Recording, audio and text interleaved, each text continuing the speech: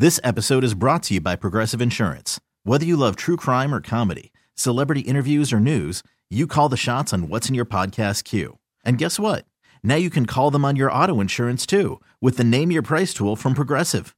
It works just the way it sounds. You tell Progressive how much you want to pay for car insurance, and they'll show you coverage options that fit your budget. Get your quote today at Progressive.com to join the over 28 million drivers who trust Progressive. Progressive Casualty Insurance Company and Affiliates. Price and coverage match limited by state law.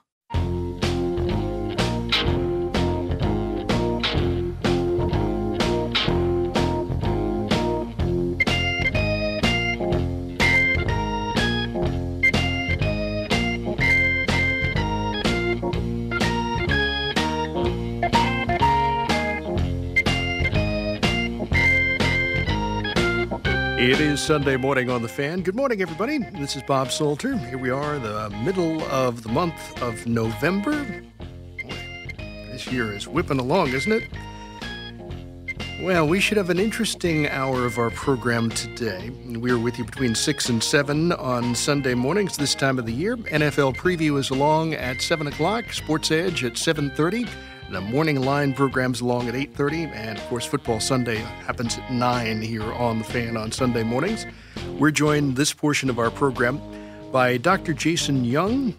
Dr. Young is the co-author of a new book entitled Resistance to Belief Change. We'll get into talking with him about that. His background is in an interesting area known as social psychology. He has served as a full-time associate professor at Hunter College in the City University of New York and elsewhere.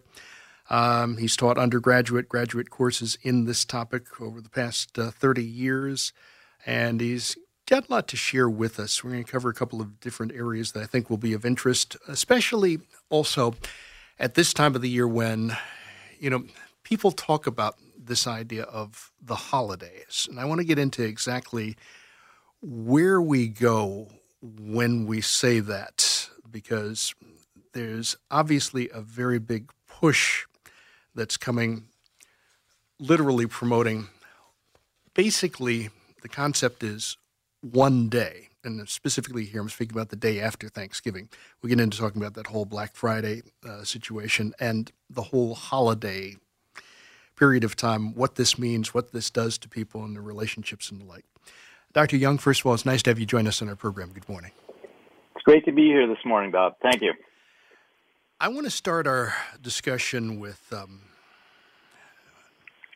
before we get into talking about your book, I mentioned in introducing you the fact that this term social psychology is very key to the work that you do, things that you've taught, to some extent, I believe, even connected with the book, and we'll get into talking about the book in a couple moments. How do you explain what social psychology is? Well, actually, it's funny. Social psychology is almost the opposite of what many people think of as psychology, because most of the time when you mention psychology, you think of therapy. You think of clinical issues, you think of problems that people have. And those are very important areas of focus, but social psychology studies everyday behavior. So we don't study necessarily the things that cause people problems, although certainly we study the things that could lead to those problems. But we study things like the formation of people's attitudes, persuasion, why are people influenced by others or why aren't they? We talk about the self and identity. We talk about groups and group behavior. We do talk about prejudice and stereotyping, but basically we talk about all of the everyday things. And New York City is probably one of the single best places to study social psychology because, as I tell my students, you get on a subway train at any given moment, and right there you've got a social psych experiment because you're looking at, for example, how people use personal space. When do you feel comfortable, whether people are standing next to you or not? Whether you make eye contact or not? What does all of that mean? So we're really interested in what is it that helps people to be functional in their day-to-day lives. And it's only when you get to the extremes of some of those things, you start looking at dysfunction, that you switch over to what we call clinical psychology, which is that other area that jumps to most people's minds when you think of psychology. So what is it like for you as a professor teaching students about this? Because, you use the example, and it's a great one, of the subway. And so many people can relate to that, obviously, here in the city. I mean, teaching students in New York City, it's again, I can relate them to a lot of the experiences they're having, but there's a big challenge with social psych as well, because many people assume that some of the topics we talk about, people assume they already know it. They know who they are. They know who their friends are. They think they know what makes people tick. And, I mean, those are important things because, of course, we should know ourselves or we'd be in a bit of trouble. However, the most fun about social psychology is identifying the things that go against our common knowledge, that are very counterintuitive. And, in fact, many of the things in our book, not to make a shameless plug, but many of the things in our book are talking about things that go against the grain of what people would expect. Since, for instance, we figure if other people try to influence us, we're going to be open to it. We're going to listen to them. We're going to be receptive. And equally important, we assume when we speak to others that they're going to listen to us. And it turns out that there's a whole lot of ways that we tend to stick to our guns. We tend to not change as easily as we might expect. And that's partly because of the way I say it is our brain's architecture. We don't like to change that much. But it's also because we often have ourselves locked in a certain social position. We want to impress our friends. We don't want to lose our friends. And there's a lot that we often do in terms of self-presentation. We feel it's important that we appear to other people in a certain way so that we're accepted. And in New York City, this can be extraordinarily important because a lot of people are coming here to be successful. And success, in part, is very much how you appear to others. What interested you most about this topic? In other words, what kind of drew you to this as an area of focus? Well, it's very funny you asked that. I was actually pre-law when I was in college. And my first major was political science. And I thought, I followed events in Washington, D.C. This is decades ago, light years before any of the types of things that are happening today. And I wanted to learn more about, the legal system and what are the laws that people follow until the semester that I took a seminar on psychology and the law. And that was a very interesting interchange because it not only talked about the way people are supposed to be, that is, the laws that are supposed to follow, but the ways that people really are. And I will never forget the day I went up to the professor and I said, what area of psychology is this? Because I, too, had assumed, well, you're talking about psychology, you're talking about clinical issues, depression and anxiety, and that's not what this class is about. This class is more about human nature. And sure enough, that was the first time I ever heard the term social psychology. And so social psychology really attracted me because it describes the way people really are, the way people typically are. And from there, I started taking courses, and, well, next thing I knew, I was in grad school, and here I am today. Now, your book is entitled Resistance to Belief Change, Limits of Learning. What's the book about? What inspired you to do this book? And tell us a little bit, too, about your co-author. Sure. Well, the original idea for the book came from my co-author, Dr. Joseph Lau, who is also at Hunter College. And Dr. Lau was very interested in education.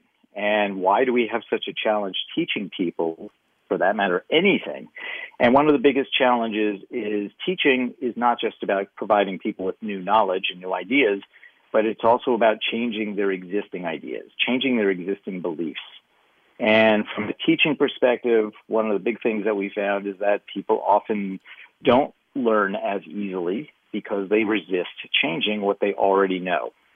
Well, from there, we decided to expand the range of the book and not just talk about teaching, but talk about things like personal growth, politics, law, medicine, implications of this resistance to belief change to a whole range of things in our everyday life.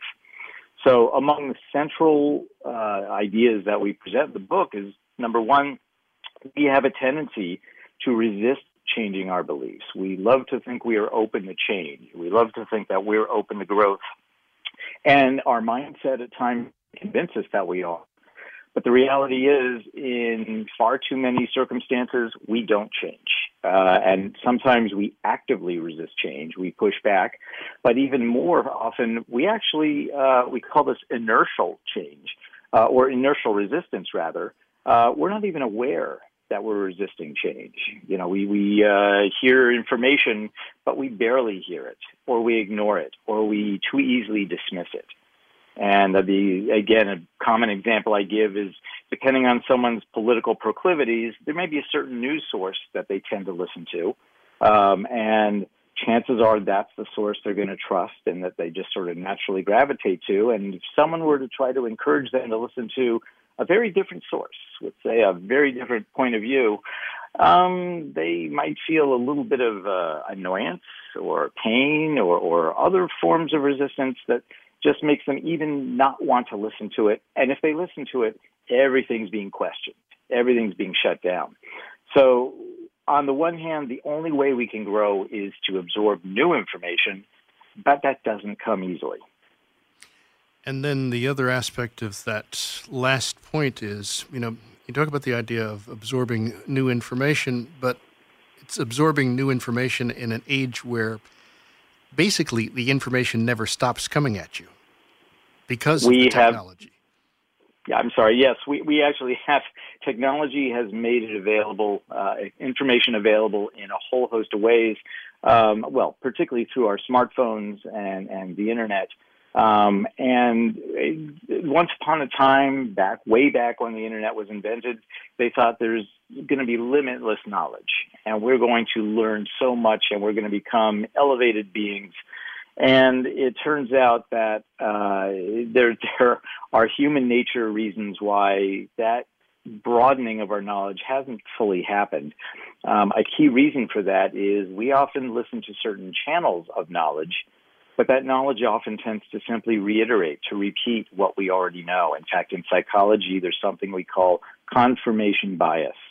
And confirmation bias refers to our tendency to seek out that information which confirms, that agrees with, what we already believe.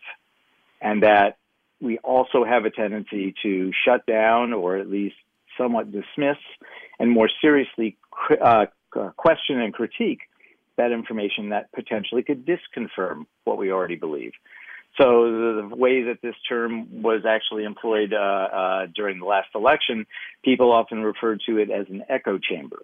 We tend to find ourselves in a situation where we're listening to the same voices that support us, and we're ready to sort of defend ourselves against and openly criticize those people who speak a very different point of view.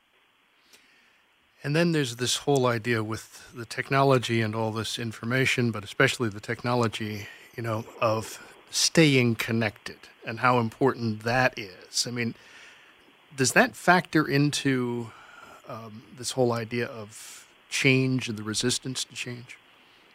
Well, it should make us open to it. Mm-hmm. This is one of those counterintuitive ideas. Yeah, to be open to more people. I mean, to associate with more people, shouldn't we be open to more points of view? And especially in a city like New York City, you would think we are continually exposed to lots of different types of people.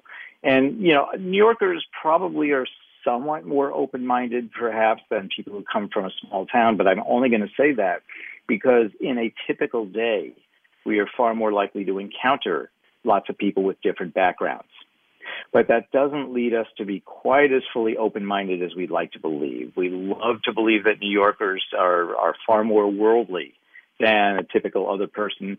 But that's not entirely true because, in fact, many of us revert back to our neighborhoods, revert back to our social circles.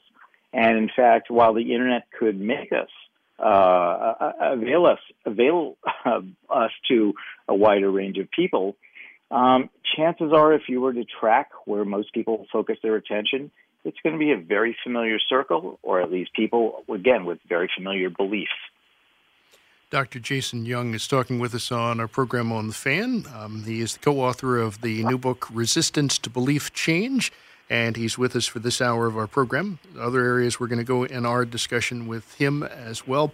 We'll take a pause in our discussion now and take a look around the sporting world.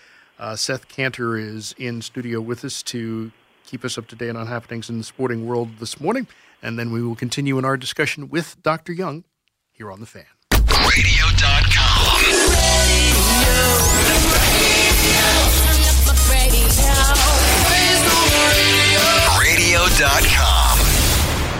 Dr. Young is the co-author of the new book, Resistance to Belief Change.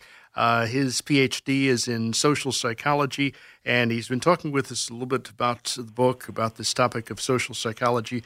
There's a couple of areas I want to get into in our discussion that are timely as well. I should mention the fact, too, sometimes I forget this, but in the course of our program, and we're with you from 6 until 7 on Sunday mornings, you want to join us, 877-337-6666. You have a question that's on point with something that is being raised in the discussion here today. Feel free to join us here at The Fan. Now, here we are this time of the year. We're basically on the verge of the holiday season. Thanksgiving is literally days away. And before we know it, we'll move into that period of time at the end of the year where it seems like everybody is racing around, whether it's related to Hanukkah or Christmas or New Year's. This holiday time and this whole concept of Black Friday, what can that do, or what does that do to one's mental health?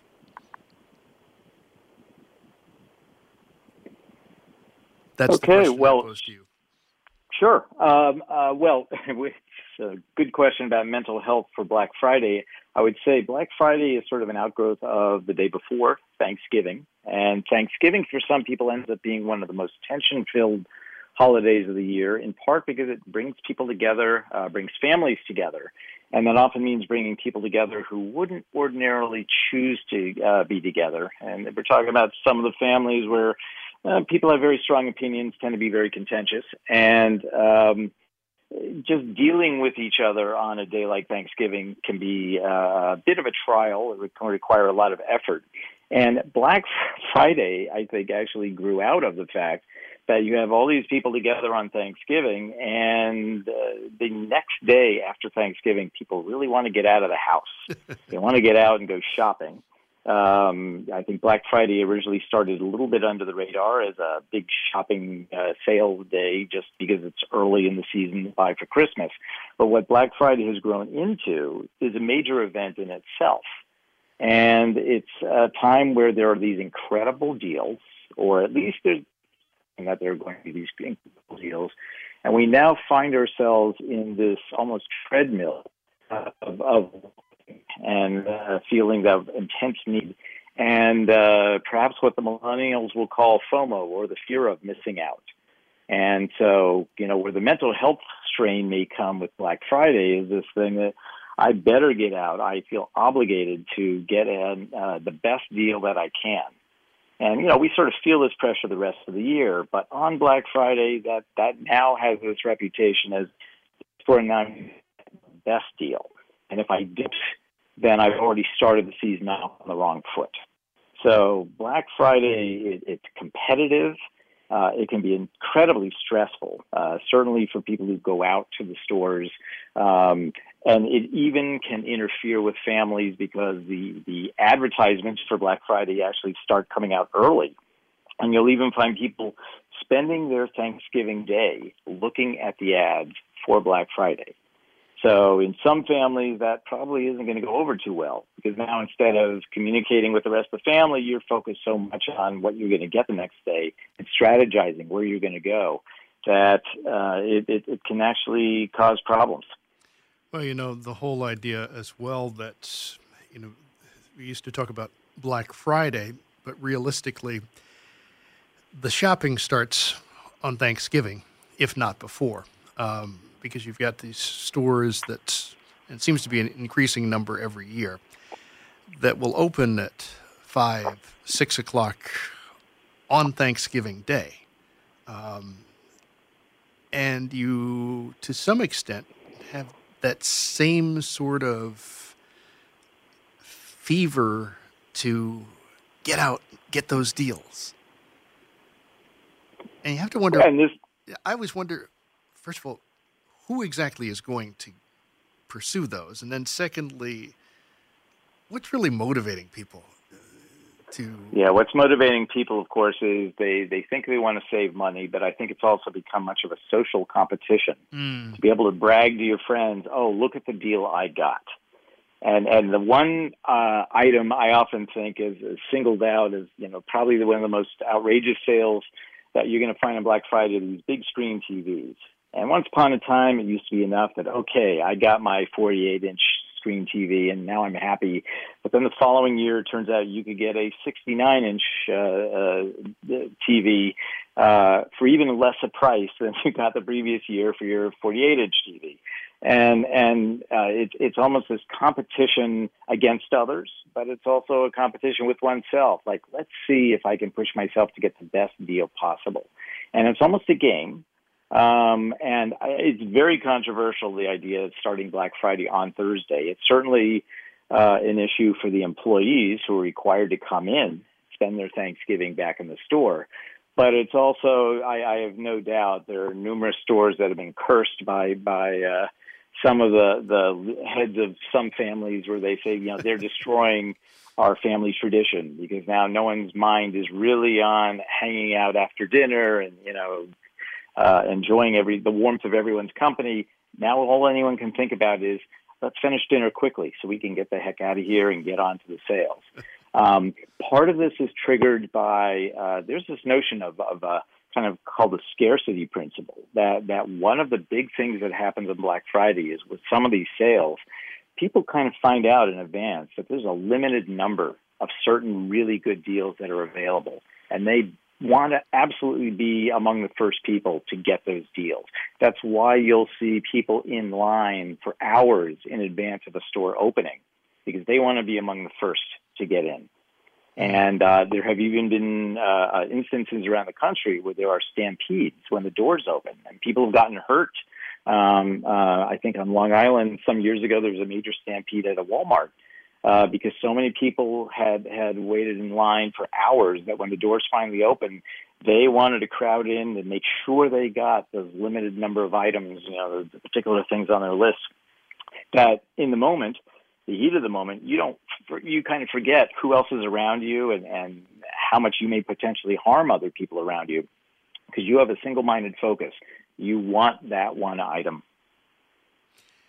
So what really happened to the idea of the holidays being a joyous time, a spirit-filled time, as opposed to, I got to go and get XYZ and get there as fast as I can to beat that other person that's trying to get there and get it, again, as fast as they can and as cheap as they can? I think part of what happened is that a lot of stores came to realize that the vast majority of their profits happen during a narrow part of the year between Thanksgiving and New Year's. Okay, buying Christmas gifts and simply buying something for others or oneself at the end of the year has become an extremely major boon to profitability and the way companies make money. And as I said, Black Friday used to be somewhat under the radar, but now it's become a media event. And so much so that even the term Black Friday, yes, it doesn't even mean much anymore in the sense that it's the Friday after Thanksgiving that we place all the emphasis, but it starts on Thanksgiving. And the reality is you'll find some stores even advertising quote-unquote Black Friday sales weeks before Thanksgiving. So there are some places that already are having quote-unquote Black Friday sales. The other big thing, of course, that's changing is that Black Friday originally was having to show up in person at these stores, which is why people would have to wait online for hours. But, of course, much of it's moved online. Mm-hmm. And in the early years, by that I simply mean maybe 10 or 15 years ago, with the Internet starting to become increasingly popular as a venue to buy things, Black Friday was often followed by what was called Cyber Monday, which is the Monday after Black Friday, the Monday after Thanksgiving. And that was supposed to be the day that all of the online places, Amazon.com, but countless other online sources of buying things, that's when they would have their sales. Well, I think they realized they're not going to be one-upped by any old, in-person opportunity on Friday. So their sales begin on Friday in many cases as well. Mm-hmm.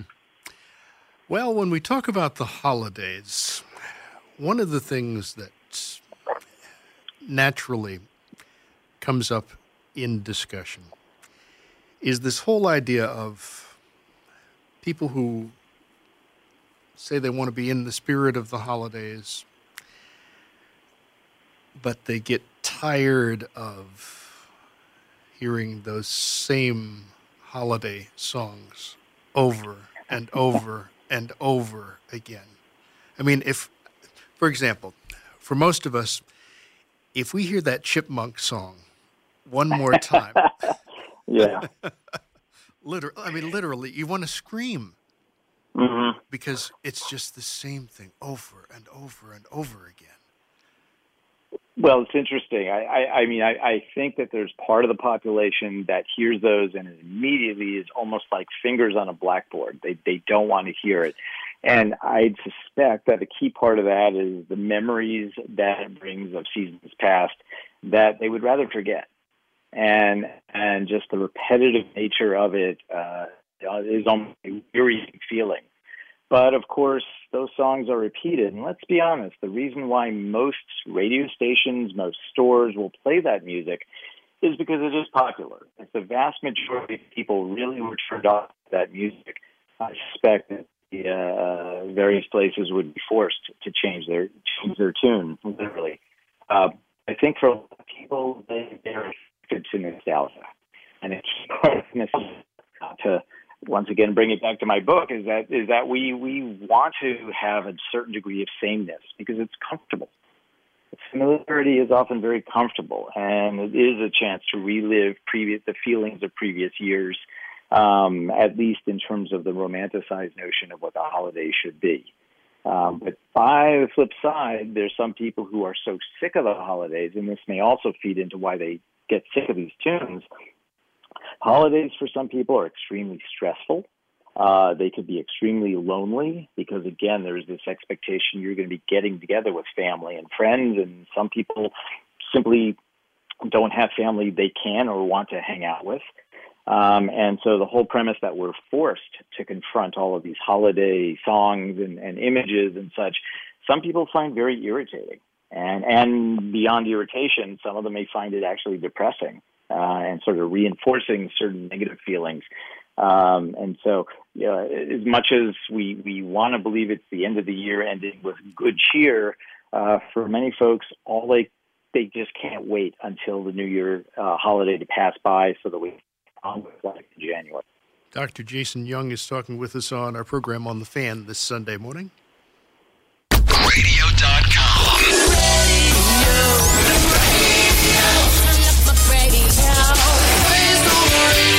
Radio.com. It's Sunday morning on The Fan. Good morning, everybody. This is Bob Salter. We're in a discussion with Dr. Jason Young on our program. He is co-author of the new book, Resistance to Belief Change. He is talking with us about this topic of social psychology. We've touched upon the holiday season, a little bit of talk about Black Friday, too, and what this means for one's mental health. Let's talk a little bit more about the holidays because you mentioned something, I alluded to something earlier that I want to expand on, and that's this situation where relatives and or friends get together for a holiday occasion, a party, etc. The key question here is a blunt one. How do you handle somebody who's truly annoying? Oh boy, and this, of course, is something we all have to deal with, and there's probably someone who pops up in our mind immediately when we think of that label. The holidays are especially stressful, and Thanksgiving Day in particular, because we are confronted sometimes by members of either our own family or friends who we find very bothersome, irritating, in large part because they often hold beliefs that are totally different from our own. And Thanksgiving the last few years have been highlighted as in many cases, very contentious times, because especially if people talk about politics or talk about other topics that they feel very strongly about, there's a temptation to want to use the occasion to try to explain to others, to teach others, to enlighten others what we think and why we are correct. And here's the big problem. Everyone else has the same perspective as well. And so probably one of the first rules of finding oneself in those situations is recognize the fact that as strongly as you feel about your opinion, as much as you're convinced that your evidence is better than all others, other people feel exactly the same way. And that is a very humbling and very difficult thing for us to acknowledge. And if there was a single recipe for trying to avoid conflict at the dinner table, for example, on Thanksgiving, it's that recognize you're not going to change other people, plain and simply. We'd like to believe that we have the power to do so. But if you're confronting someone else who also has strong opinions, you're both not likely to change in the moment. Now, you may sway some people who are undecided or really are learning about something, and that really speaks to the times when we can change, and that's when people are open-minded. But in the heat of the moment, especially when emotions run high, we tend to fortify our defenses, and we're far less likely to change.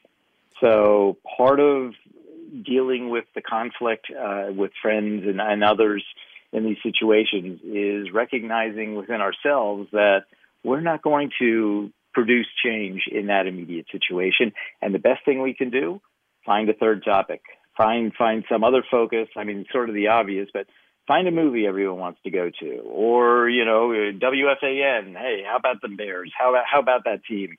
And just change the topic. And if there's going to be a genuine change, it's going to happen under calmer circumstances.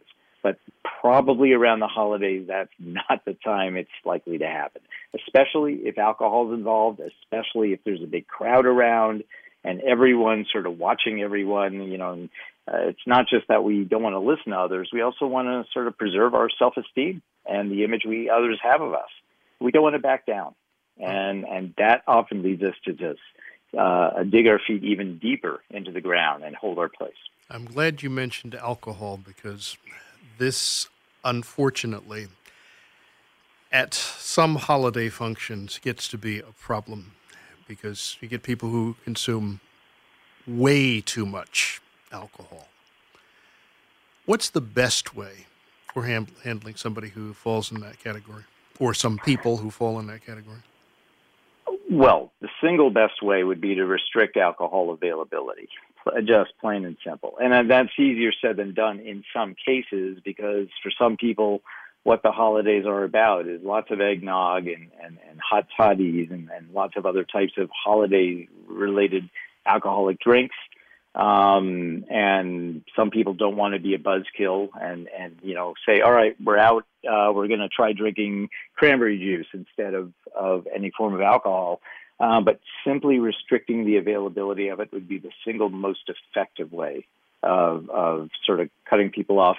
But there are also circumstances where, there's some people who we might notice a lot more how much they're overindulging, more so than the rest of the year, in part because we're more likely to be at parties where we're seeing these folks drink or overconsume. And I mean, there's a serious side of this.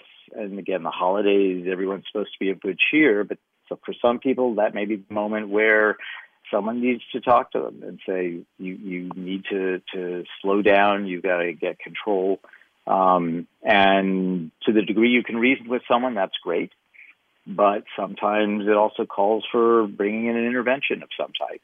A group of friends who try to talk to a friend and someone who they think may be in trouble, and basically try to connect them up with a clinic or a doctor or someone who could speak to them. And then we get into the whole idea of the holiday office or company party,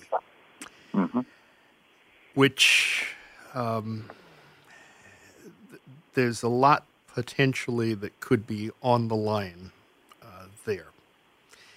What's the best advice you give somebody for surviving going to one of those parties? Well, again, it's almost a counterintuitive recommendation, but it is to restrict drinking as much as possible. Number one, because lots of drinking often leads to the times when we say things we wouldn't otherwise think is wise to say. Holiday parties, we often are unaware of the extent to which other people are watching our behavior, and we're watching everyone else as well. There may be parties the rest of the year as well, but the holiday parties especially are the times when we notice, everyone's supposed to be happy, everyone's supposed to be helping each other, but at least being generous to each other. And these parties are kind of forced opportunities to get together. It's almost like Thanksgiving in the sense that if you don't go to the holiday party, your coworkers are going to ask, well, why weren't you there?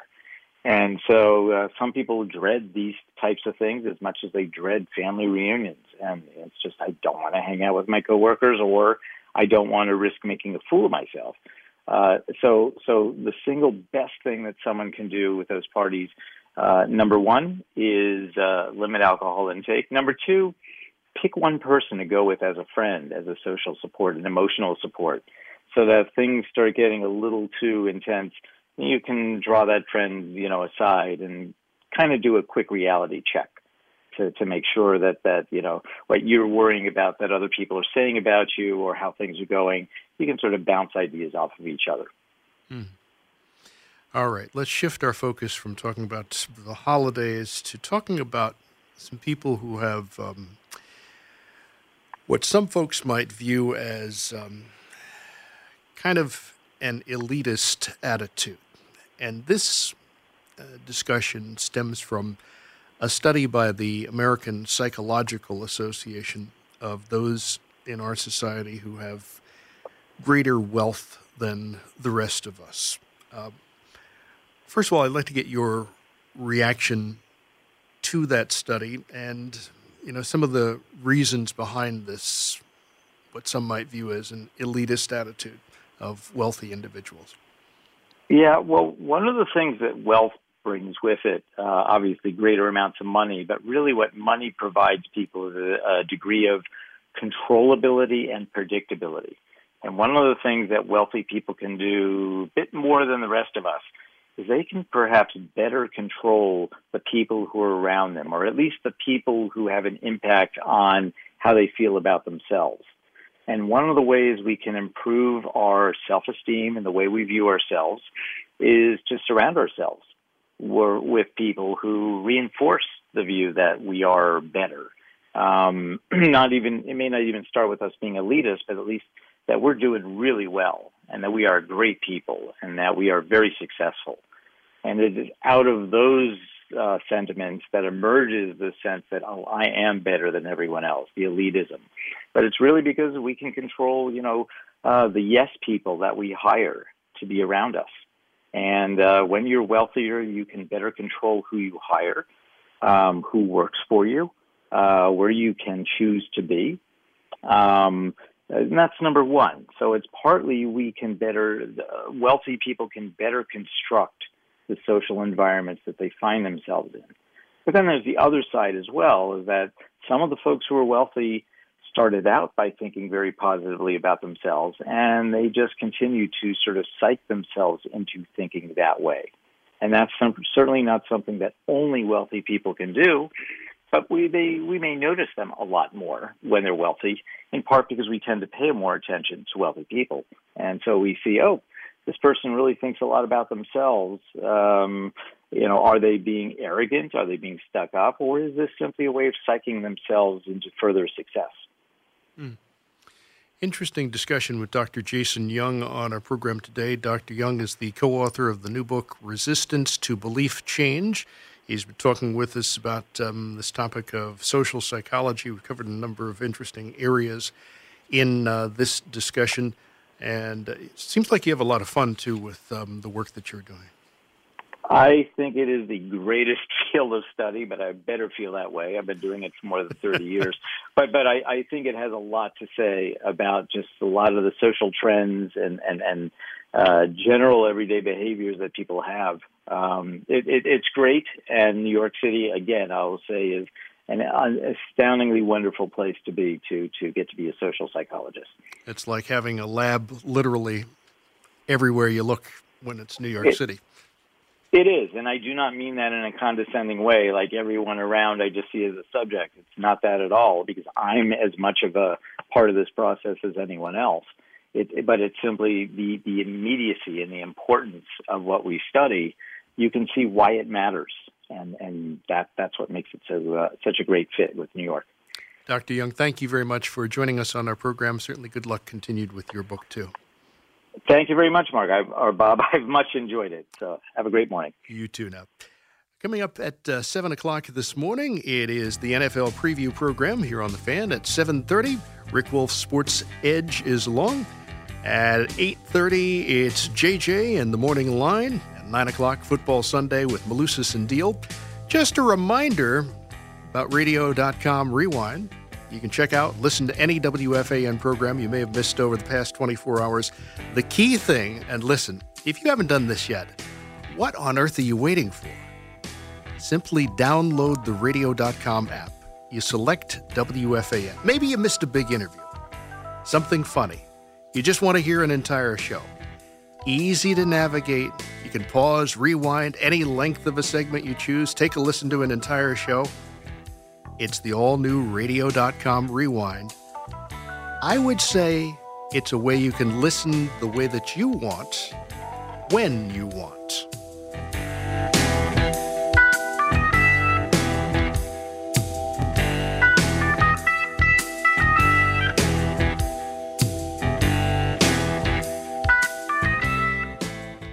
This episode is brought to you by Progressive Insurance. Whether you love true crime or comedy, celebrity interviews or news, you call the shots on what's in your podcast queue. And guess what?